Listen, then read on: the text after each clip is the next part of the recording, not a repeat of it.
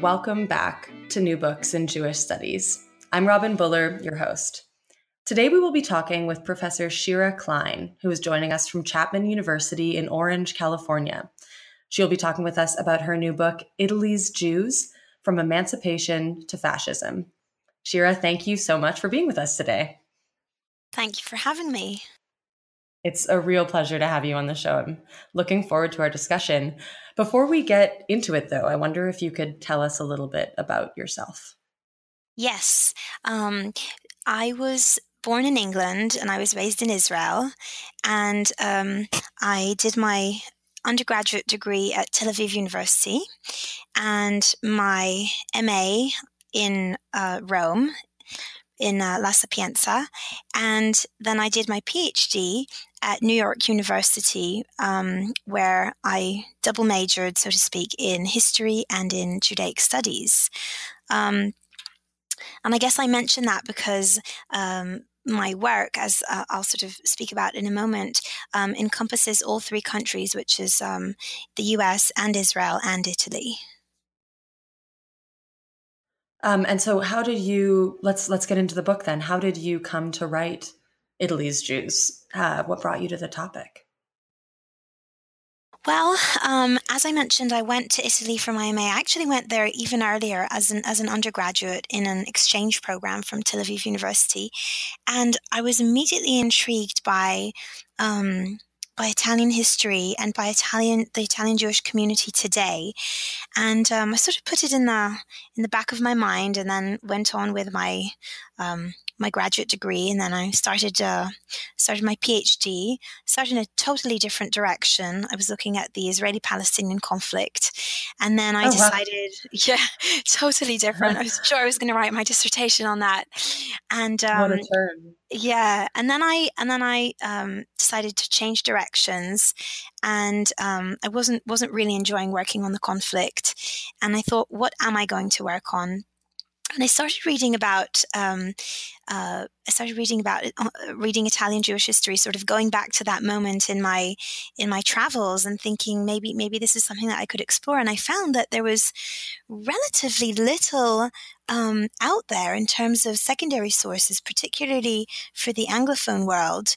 And I thought, why is this? And what else could be said? And how does it compare to things I'd read a lot about, like German Jewish history or Israeli history, and what's missing from this field, and how can I maybe address it? And since I had Italian, I thought I might embark on that project, but I also wanted to look at migration, since this was another interest of mine. And then I sort of put that all together and came up with this project that looks at Italian Jewish history in a sort of large swath of time from the 19th century to post-World War II, but it also looks at a large spectrum spatially or geographically. It looks at refugees in the United States and in Palestine that came from Italy.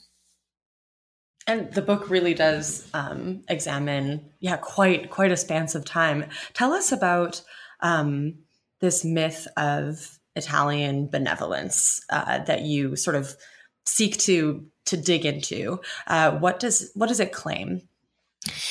Yeah, so that's really one of the main themes of the book. It looks at what I call, and what other historians have called, the myth of Italian benevolence, and it looks at what Jews' role has been in that myth, or in supporting that myth. So what is that myth? That's a good question. The myth of Italian benevolence is this idea that Italians in World War II saved Jews and helped them. And that Italy, well, there's several renditions of the myth, but either that Italy had no racism of its own towards Jews, or no anti-Jewish policies of its own, Or in some variations of the myth is that, yes, it did have some racism, but it really paled in comparison to what Germany was doing. It was just an import from Germany, so it was a poor imitation of German racism, and it really didn't have the backing of the Italian masses. It was something that, at most, Mussolini and a few of his henchmen wanted or did, but that most Italians were far from this racist outview, or very far removed from persecuting Jews, and on the contrary, that Italy's role in the war was to save Jews. And all of those points are not exactly true, and that's why they can be called a myth, or the myth of the good Italian, or the myth of Italiani brava gente, which means, again, Italians are good people, or the myth of Italian benevolence. It's got all these different names. You can pick and choose.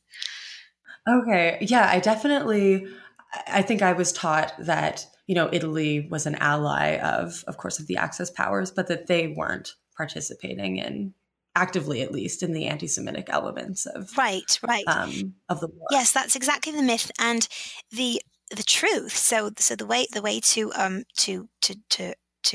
grapple with this myth is to look at what actually did happen. And what actually did happen is that Italy pursued a brutal racist policy towards Jews, and it did so completely independently of Germany. And it did so over the course of several very long years. And I say very long years because they were very long years for Italian Jews. They very much suffering that Italian Jews had to endure. And that even after the German invasion, and I'll speak about that more later, but even after Germany does come into the picture and does start calling the shots, even then, Italy has an independent role to play in rounding up the Jews and handing them over to the Germans. And so that's why this idea of Italy having no racism, or very little racism, or just an imitation of German racism, that's why that's just a story. It's a wrong story. Okay. So far from being passive, they were actually not even just collaborators, but actively setting out to propose anti-Semitic policies. Yes.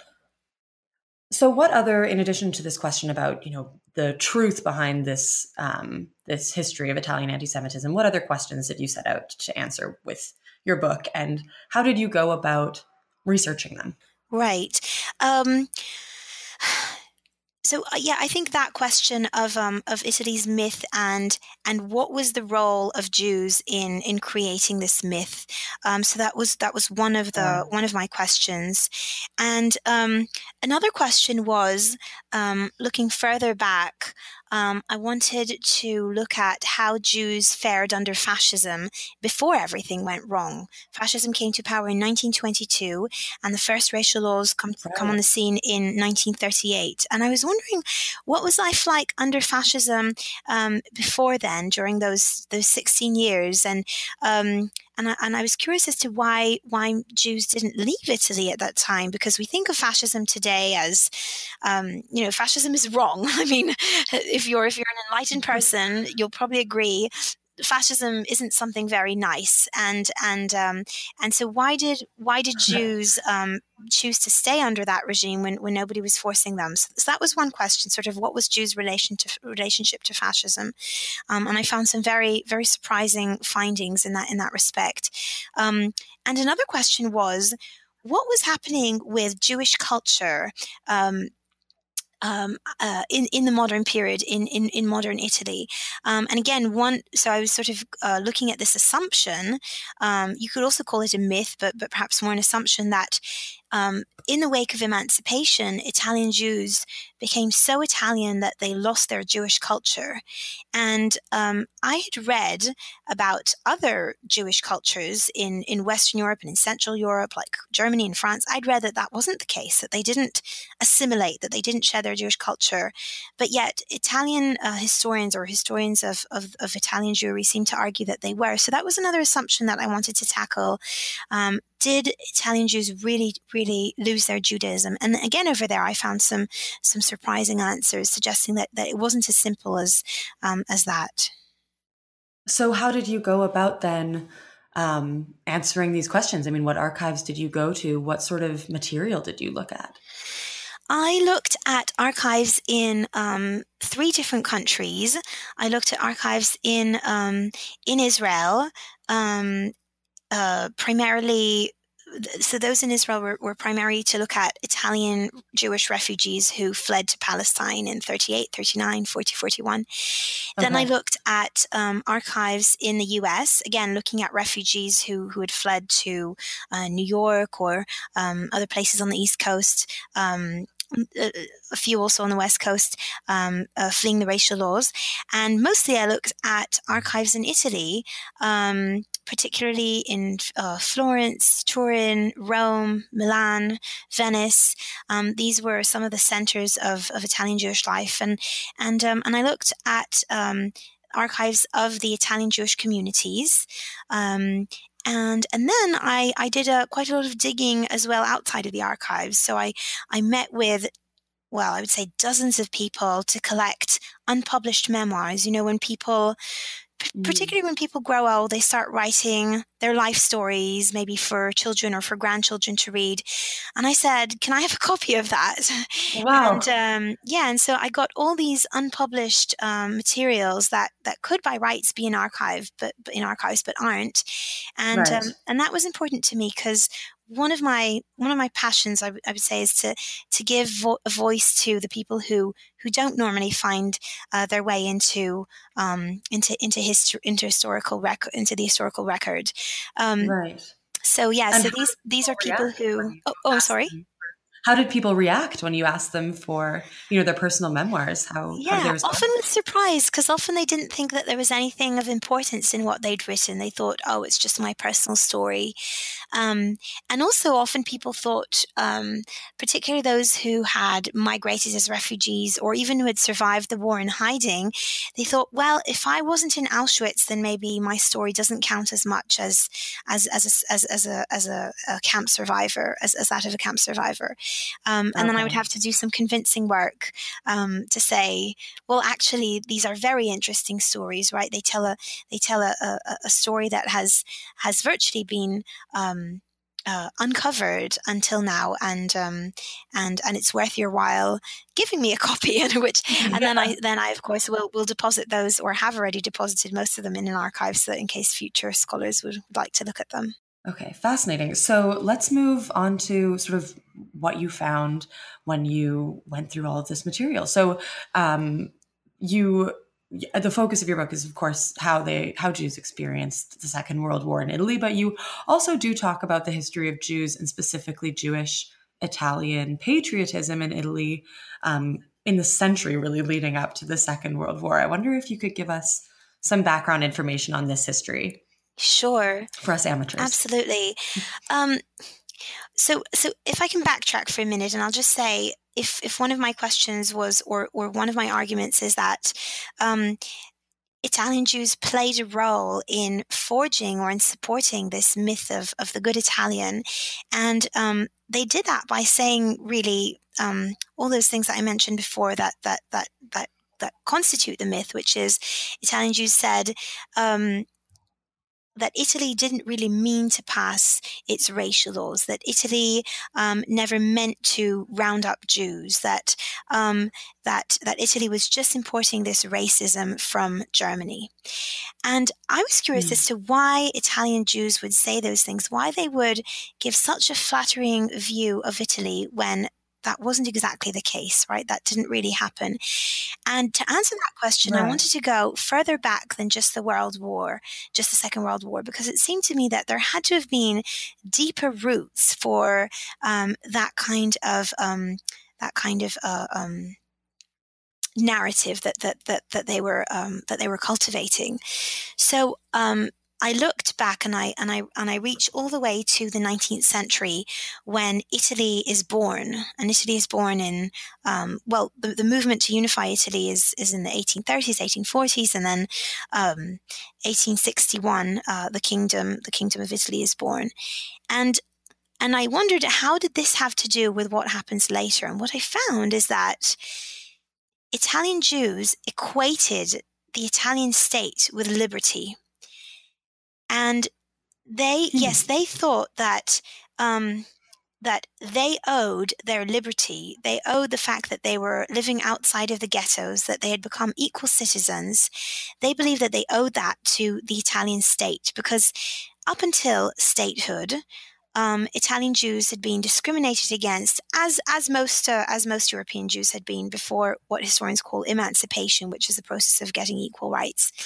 And Jews in Italy, in the same way, had been discriminated against. Most of them lived in ghettos. Most of them were subject to restrictions as to what they could work in. And it wasn't until Italy becomes a state, it's not until the birth of modern Italy, that Italian Jews gained their emancipation. So they hold this image of Italy as a liberator. And when the racial laws come out, that sort of view of Italy informs their reaction. And they say, there's no way that this country that gave us our liberty, to whom we owe our liberty, there's no way that it could turn against us. And so they end up saying it must be that Mussolini was forced by Germany to pass these racial laws and to persecute Jews. It must be that Italians don't support it. It must be that Germany is leading Italy, kicking and screaming, into discriminating against the Jews. And so that's why I went further back. And the other thing I found when I went further back that again informed the way that they were reacting to persecution in World War II was that Italian Jews were rather happy under fascism from 1922 to 1938. Wow. They were mostly middle class. I call the period of what happens to them from the late 19th century until 38. I call it the rise and rise of Italian Jews in my book, because really they're just they're having a good time. Italy has an industrial boom at the end of the 19th century, and Italian Jews are very well placed to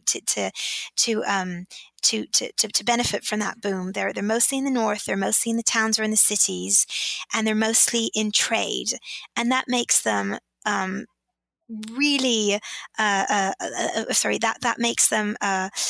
really well placed to rise up the ranks of the social ladder and go into the middle class. And even fascism doesn't really mar their sense of belonging in Italian society. In fact, fascism catered to the middle class. Fascism's whole slogan was to quash the strikes of the working class, and to bring the working class under its thumb, and to control the working class, so that the middle class wouldn't have to worry about disruptive strikes, or about a Bolshevist revolution, or about any other kind of threat to the status quo. And Italian Jews, along with the rest of the middle class, breathed with relief when Mussolini came to power, because he put an end to this turbulent time, or the working class turbulence.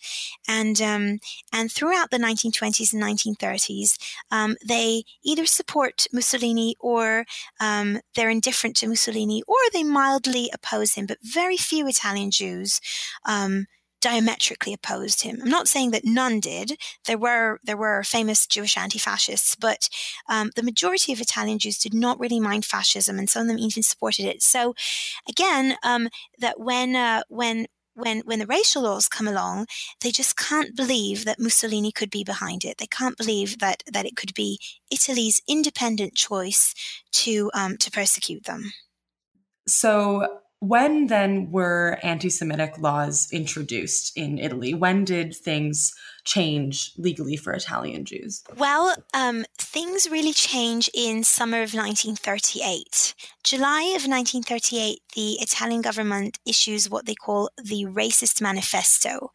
And this manifesto says Italians are a race and Jews are not part of that race. And from there, things deteriorate very quickly. The first racial law comes out soon after that, and it defines Jews. It says you are Jewish if XYZ, so it tells you what it means to be Jewish, and then it discriminates against Jews. Okay. So there was any number of discriminations. Children could no longer go to public schools. Italian Jews could no longer marry non-Jews. Jews could no longer work in most professions. They were fired from the civil services. They were expelled from the military. And after these laws, which were signed by the king, then came a spate of directives which carried just as much weight as the laws. And these were endless. So Jews could not advertise. They could not be on the radio. They could not go to the seaside. They could not.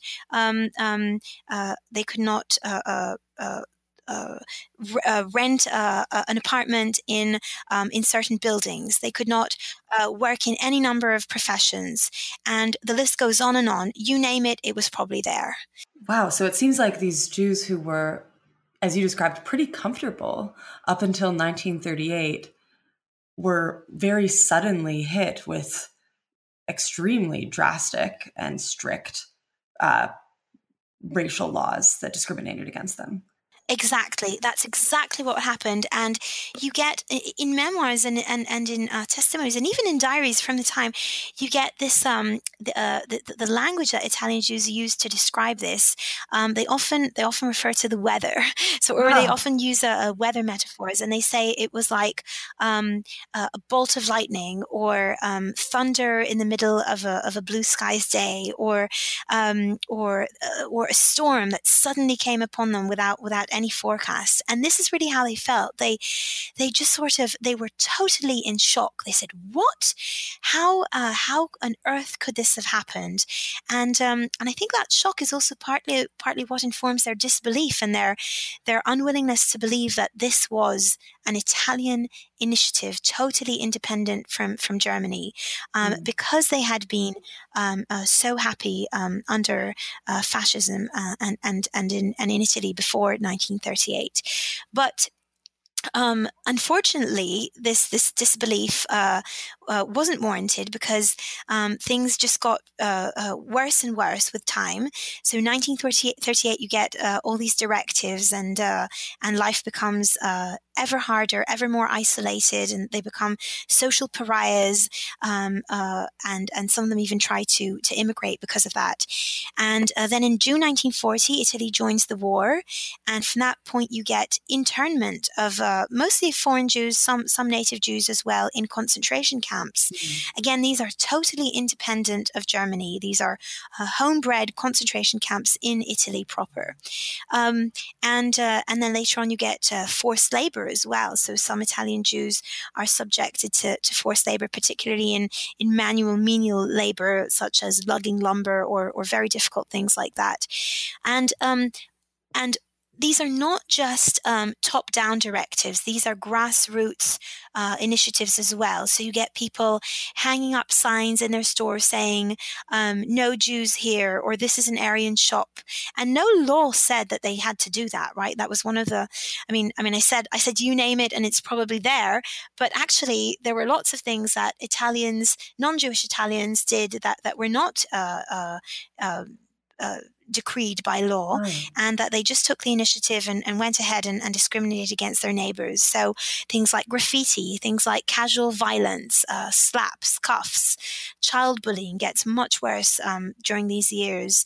And then, of course, financial abuse, whether buying out Jewish businesses for very, very cheap, and that kind of behavior. So you get a mix of top-down policies, but also grassroots anti-Semitism. And one of the things that happens during this time, from 1938 to 1943, because 43 will be a very big turning point, but from 38 to 43, you see something that will recur after 43 with very lethal consequences, and that is denunciations. So from 38 to 43, when Italy is totally independent and it has these racial laws and it's discriminating against the Jews, ordinary Italians, so civilians and just, folks sort of on the street, so to speak, they write letters, anonymous letters to the police, denouncing Italian Jews for evading the racial laws. So if they find someone, for instance, who has hired a Christian babysitter, and that was something that was forbidden to do, Italian Jews could not hire Christian help, then they'll write a letter saying, such and such person who is a Jew has hired a Jewish babysitter. Please go arrest them, right? Or please go and intervene.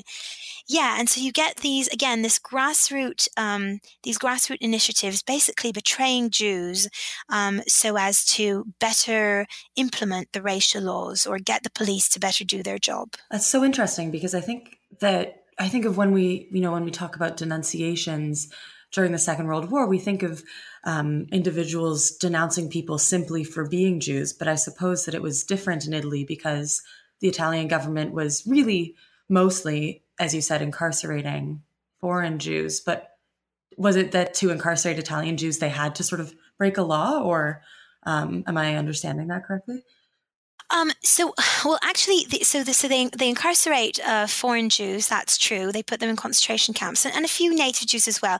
But if you broke the law, then you could be stopped, or you could be fined, or you could be sued, and so that's what Italian denunciations are trying to do. They're saying, look, this person is breaking the law. Go and do something about it, and up to 1943, the consequences are not lethal. But from 43, and maybe this is a good time to seg into what happens in 1943. So 1943 is another big turning point. If I said the first turning point is 38 with the racial laws, 43 is when things get much, much worse. And ironically, they start getting worse by seeming to get better. Let me explain that. So summer of 1943, the Allies land in North Africa.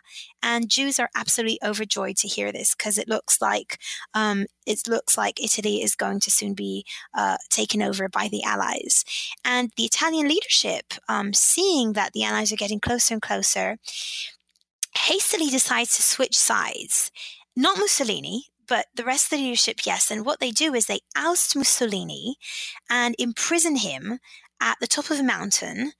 And they secretly switch sides or they start negotiations with the Allies. And very soon, when this becomes known and the Italians sign an armistice with the Allies, then Germany pours its forces into the north and rescue Mussolini and reinstate him at the head of a government called the Government of Salo, because it was headquartered in Salo, which is a sleepy little town at the tip of Lago di Garda, which is a lake in northern Italy. And then Italy is effectively split into two. In the south, the Allies are around and they work their way up, and the front line keeps inching northwards as the war wears on. And in the north, you get the Germans and the Italians, you get a joint government, in the sense that Germany has full military power, but Italy has administrative control. And that's important because it meant that Italy was in control of the police. And more on that in a second. But what happens is that as soon as Germany enters Italy, it does what it does by that point, and we're talking about September 43. At that point, its policy towards all Jews in Europe is very clear-cut, and that is deportation to killing camps in the east. And that's exactly what it does. So it goes around Italy and starts deporting Jews to go east, to primarily to Auschwitz. So the Germans act solo for a while in these deportations, but in late November 43, the Italian government decides that it too wants a hand in deporting Jews, in rounding up Jews. And what it does is it issues Police Order Number 5, this important directive in Italian history. Police Order Number 5 says, Italian police will round up Jews, put them in concentration camps or in prisons or in places where they can be watched, and confiscate their capital and And that is exactly what happens. So Italian police go around rounding up Jews and confiscate their capital and then hand them over to the Germans. The Germans put them on convoys.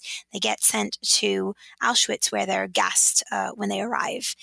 And so again, here you see Italian complicity or Italian initiative, because Police Order Number 5 was totally an Italian order without any pressure from Germany, and it made Italians complicit in rounding up Jews and confiscating their property, and you can probably see the motive behind that, which is that they wanted Jewish property, and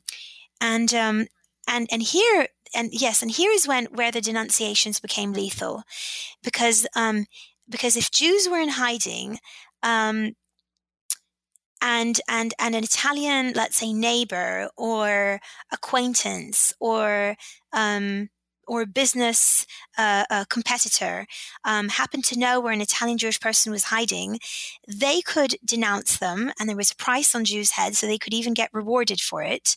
And denunciations were widespread at this time. So what begins in 1938 with denouncing Jews for evading the racial laws turns into 1943 into these very dangerous denunciations that mean that Jews could get caught by Italian police or by German soldiers and get sent to their death. And the fact is that almost half of all rounded up Jews that we know of were rounded up either by Italian police working on their own or Italian police working together with German soldiers. Wow. So there really was this active Italian participation. Yes, and that's that's something that other historians have shown as well, and that I mention in the book, sort of building on what other historians did. But one thing I do that is new is look at interviews and oral testimonies, and I've looked at 425 oral histories in the USC Shoah Foundation. Wow. Of Italian Jewish survivors, which are basically all of the interviews by Italian Jewish survivors in that database. That's incredible. As someone who's used oral testimony, I will say that is a lot of work. Well, yeah, I mean, I didn't necessarily listen to each one of them from start to finish, but fortunately there's this lovely little thing called keywords, which you can search. And I looked for mentions of betrayal, and I found that fully a quarter of all of these interviews mentioned a betrayal. Now, you may think that that's a little, you may think that that's a lot, but consider that this statistic would have definitely been larger if the victims of Auschwitz had been able, in some theoretical world, to give their testimony, because, of course, this is a self-selective group, right? Those who survived were less likely to have been betrayed. And even there, fully a quarter of them mentioned a betrayal. So it would probably have been a larger percentage if we'd had more testimonies of those who were actually deported. Wow, absolutely. That's fascinating. So then we have this group, or a couple of groups of Italian Jews who escape Italy. And I found your discussion of the Italian Jewish refugee experience particularly fascinating. Could you tell us a little bit about what you uncovered about their history and the history of Jewish refugees, specifically in the United States and in Palestine? How did their experiences diverge or overlap? And how did they see and perceive Italy from afar? The Jews, so several hundred Jews go to the United States and several hundred go to Palestine. And although they're a small group, they actually have a very interesting role in particularly those in the United States, in strengthening this myth of the benevolent Italian, right? To go back to that theme that we were talking about before. And what happens is that these refugees in the United States, they get there in late 38, right after the first racial laws come out, and then 39, even 40, 41, if they can get out of Italy that late. And they develop a curiously nostalgic memory or view of Italy. Which is not to say that they are pro-fascism or anything. They become vehemently anti-fascist, whatever their sympathies with fascism had been before the war. After 38, you find very few Jews who are pro-fascism, if any. But even though they're anti-fascist, they sort of weave this image or this painting, weave a painting. That doesn't quite work. Let's start again. Weave a tapestry. Yes, exactly. Thank you. They weave a tapestry of what life was like in Italy and what Italians are like, which is very, very flattering, and again, a sort of verging on the mythical. And what they end up saying is Italy and fascist Italy are two diametrically opposed countries. And they say there is a line that you can draw between Italy and between fascism. Of course, that wasn't entirely true because many Italians were fascist, not to mention some Italian Jews had been fascist, right? Right. But they say if you are fascist, you are not Italian. And for them, the true Italy is the anti-fascist Italy, and that true Italy would never do anything to harm Jews. And so they sort of, again, I don't want to say spin a tale because that sounds that they're doing it sort of malevolently. And I don't think that was the case, but they definitely tell a story about how Italians were just absolutely fabulous and absolutely good, and how Italy was the most beautiful country and beautiful in its environment, but also in its soul, and how it was Germany had led it kicking and screaming into doing all these vile things, not just against Jews, but against the world or against the Allies. And why do Italian Jews in the United States tell this story? Why do they support this myth? For a couple of reasons, but one reason was because they were very nervous about the United States going to the peninsula and bombing it. And they, right, because they still have family there, right? I mean, the refugees are a very tiny minority. The majority stayed in Italy. And so they're worried about what the United States is going to do when it reaches the shore of the peninsula. And you actually get speeches by refugees saying, American soldiers, when you go to the peninsula, when you go to Italy, just remember that Italians are your friends. And so that's one of the reasons they do it. Another reason is definitely because they're trying to reach out to the massive Italian American audience there. And so they're creating what they think of very consciously as propaganda, which is saying most Italians are anti-fascist, and therefore you, Italian American listeners or readers, whether it's radio programs or newspapers, you should also be anti-fascist. So by trying to persuade Italian Americans to be anti-fascist and to sort of to hate Mussolini, they are effectively telling a story about Italy as a totally anti-fascist country, which of course it wasn't. It's fascinating because just because you already talked about the self-selective nature of groups who avoided being denounced, I suppose this group also hadn't had that experience likely of denunciation, or had they? Well, yeah, I mean, that's a good point. They probably, because they left rather early, right? They weren't there in 43, and they weren't even there. I mean, those of them who leave in late 38, right? They don't even experience all the isolation and the discrimination and even the other laws or directives that come out later on. So in a sense, they might have actually had a slightly more benign experience than Italian Jews who stay in Italy, and certainly those who stay in Italy past 43. But interestingly, in private correspondence, Italian Jews are actually pointing a slightly more blameful finger or slightly more accusing finger at Italians. And they're saying, just between ourselves, we know that many Italians are collaborating with the Germans, right? If it's after 43 or even before 43, just between ourselves, when I was kicked out of my art studio, the artists around me gloated, right? So they're saying just between ourselves, things aren't as perfect as they seem. But when they start publishing, right, and Italian Jews have a strong presence in the anti-fascist press in the United States, and on radio programs, when they speak publicly, that's a totally different story. And they're a lot more exculpating towards Italians, or a lot more flattering. Wow, so there's a big difference between the private conversations that they have among fellow Italian Jews and how they present this image of benevolent, anti-fascist Italy. Yeah, somewhat of a difference. I mean, I wouldn't want to to overstress that point, but yes, and I suppose that's I guess that's the nature, right, of public speaking versus private speaking. Absolutely. Like in this interview, obviously, I won't I won't go into my deepest secrets, but whereas maybe in a private WhatsApp or email correspondence, I might divulge a little bit more. But yes, there's certainly that element of the public sphere versus the private sphere. And so how does the situation of Italian Jewish refugees in Palestine compare to that of Italian Jewish refugees in the United States?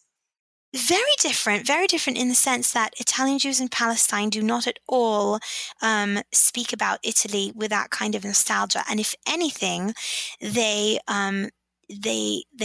castigate Italy, because what happens with Italian Jewish refugees in Palestine is they find themselves landing into this very Zionist environment. And the Zionist environment of 1930s Palestine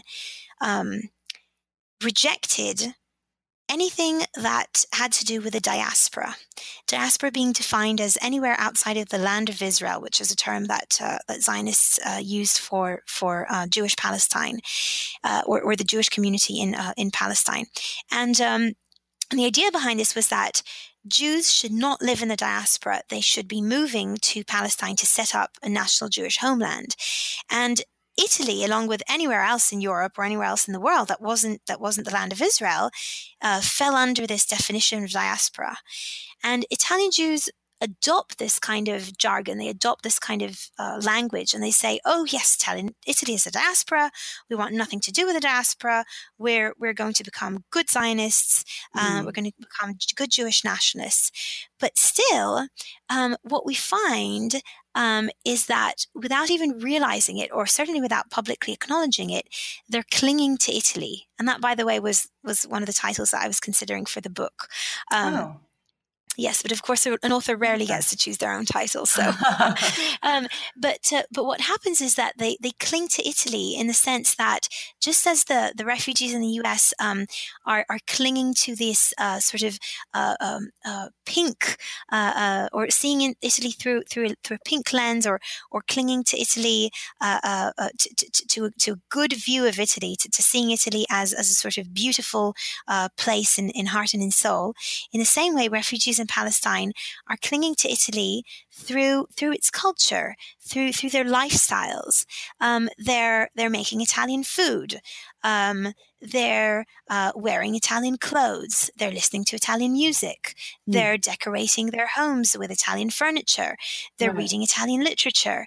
And through all these different ways, they're actually importing, if you will, a little Italy into Palestine, and without realizing it, very much continuing their diaspora ways in this sort of Zionist hotbed. And I guess those elements of clinging to Italy were presumably less intentional. They're sort of accidentally keeping these Italian ties in some ways. Yes, exactly. And they're doing it while at the same time really criticizing any Italian Jews who either chose to go back to Italy after having immigrated to Palestine, right? If they weren't happy in Palestine, some of them chose to go back, After the war. Right, after the war, exactly. Yes, or even after the war, those who chose to stay in Italy, right? Survivors who had survived in hiding, or come back from Auschwitz, or come back from fleeing to Switzerland. Not everyone wanted to go to Palestine after the war and Israel from 1948 onwards. And these refugees who had come in 38, 39, 1940, they end up really harshly criticizing these folks. So they'd really internalized these Zionist messages of all Jews must live in Israel or in Palestine before 48. And yet, interestingly enough, in their lifestyle, they were totally Italian. And did you find that these Jewish refugees who went to Palestine, were they Zionists often before they went to Palestine? Did they choose to go to Palestine because of that, or? That's a good question. I think the majority of them had some ties to Zionism, so some ties to Jewish nationalism, some ties to thinking about Jews as a nation or thinking about a homeland, but but certainly that wasn't their main reason for going to Palestine. Their main reason was the 1938 laws. Right. So in a sense, the push factor was far more important than the pull factor, if you will. And it's not as though the whole world was open to them and they thought, where shall I go today? I think I'll go to Palestine because I'm so Zionist. It was a very, very distraught time for Jews. Most countries were closed to Jewish refugees, not just Italians, but all countries. But all Jewish refugees. For instance, the US had a strict quota system. Britain had migration restrictions. France did as well. And Palestine had some restrictions as well, but there were ways of getting a visa to go there. So I think it's probably a combination of having some Zionist affiliation or some Zionist feelings, like for instance, maybe they had contributed to the Italian Zionist Federation, or maybe they had given money for settlement in Palestine, or maybe they had bought a book or a newspaper that was affiliated or that spoke about Palestine. But really, it was the racial laws that just made them want to up and leave as quickly as possible. Right.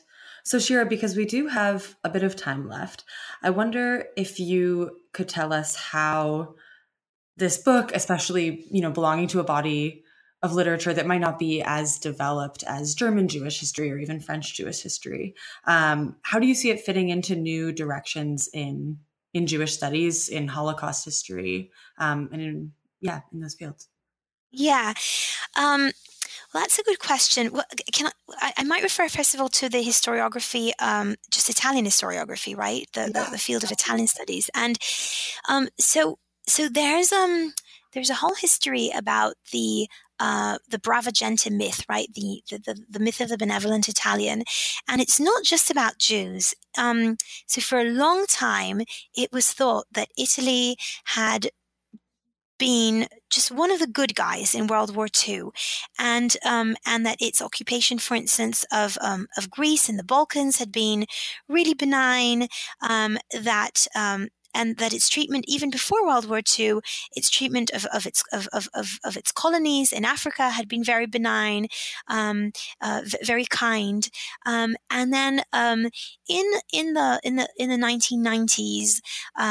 A new generation of historians began questioning this very flattering view of Italy and began saying, was it really as it seems? And historians that looked at Italy's occupation of Greece said otherwise, and historians that looked at Italy's occupation of Ethiopia said otherwise, and historians that looked at Italy's treatment towards Jews said otherwise. So it sort of fits into this broader trajectory that tries to understand how Italy really acted in all these different scenarios, and suggesting that it wasn't as kind as had previously been thought. But what I found, and so all of that has sort of other historians have definitely acknowledged. But what I found fascinating was that Jews themselves Jews were the very victims, or one of the groups of victims, right? Because of course there were victims in the Balkans as well, and African victims, perhaps the most victimized of all, or those who suffered the most are the African victims. But I was wondering, how did Jews who were the victims of this very aggression, how did they come to support this view of Italian benevolence? And so that's where I saw myself as making a contribution to this historiography, this larger Italian field. And then, as far as how it contributes to Holocaust history, I think there's some really interesting work taking place, very cutting edge research that likes to contrast what happened in the war or happened in the Holocaust with what people think happened.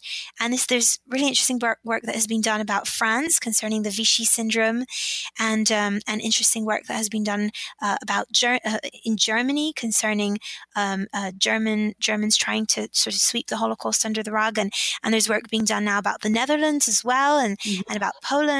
And so I was interested in how the Italian case fits into this sort of juxtaposing what we know happened in the Holocaust with what films might say about what happened, or newspapers, or even Wikipedia. So popular perceptions of the Holocaust and how they differ from what actually happened. And could I actually say something that sort of kind of digress a tiny bit, since I mentioned Wikipedia? Absolutely. So I just wanted to tell listeners about this, about what's happening with Wikipedia and these histories. And in Wikipedia, where Wikipedia is one of the sources for the myth of the good Italian, because if you look at the Italian the article or articles in Wikipedia on the Holocaust in Italy, or on Jews under fascism, or on the racial laws, you get statements like, most Italians oppose the racial laws, or the racial laws were imposed on Italy by Germany. So classic benevolence myth 101. Right. And of course, Wikipedia has a far, far greater audience than my book could ever hope to have, or any other book dispelling these myths could ever hope to have. And so it's just one way of suggesting to us why this myth is so powerful. Because we get places like Wikipedia, these really popular fountains of knowledge, perpetuating them. And another source of that kind of wrong view is Life is Beautiful, which some people listening to this may have seen, right? La Vita è Bella, very famous Italian film. And so again, in my book, I sort of explain how that gives us a very, very entertaining, right? Very fun to watch. Uplifting at the end. Yes, but very false view of what was actually happening in Italy. Shira, it's been such a pleasure having you on the show today. And I know we've taken up quite a bit of your time, and also that this book itself has been such a huge undertaking for you. It's really an immense achievement. So this next question might sort of seem crazy considering that. However, what are you working on next? That's a very good question, and one I have to put in my tenure file too, so I should know the answer to that. But I'm actually interested now in looking at Italian Jews and the colonies in Africa, and the intersection or sort of the encounter between Italy's Jews and Italy's empire. Because when I was looking at Italian Jews under fascism in the interwar periods or before 1938, I found, I think what I mentioned is this curious phenomenon of Jews not really opposing Mussolini. And one of their reasons for not really opposing Mussolini was that they were quite thrilled about Italy's foreign policy, and in particular, its imperial its imperial achievements and Mussolini's imperial achievements. So I'm really interested in looking at what kind of encounter Italian Jews had with the colonies, and was it as simple as just having a colonial mindset, or was there something more complicated at work there? And were they looking at African Jews and thinking how maybe Italy's presence in Africa could help indigenous Jews in Africa, places like Ethiopia? We've got the Falasha, places like North Africa and Libya. There is a very large Jewish community. So that's sort of very briefly what I'm going to look at next, and wish me luck at the very, very start of that next project. Definitely good luck. That sounds like a fascinating and extremely understudied field. I look forward to reading your next book.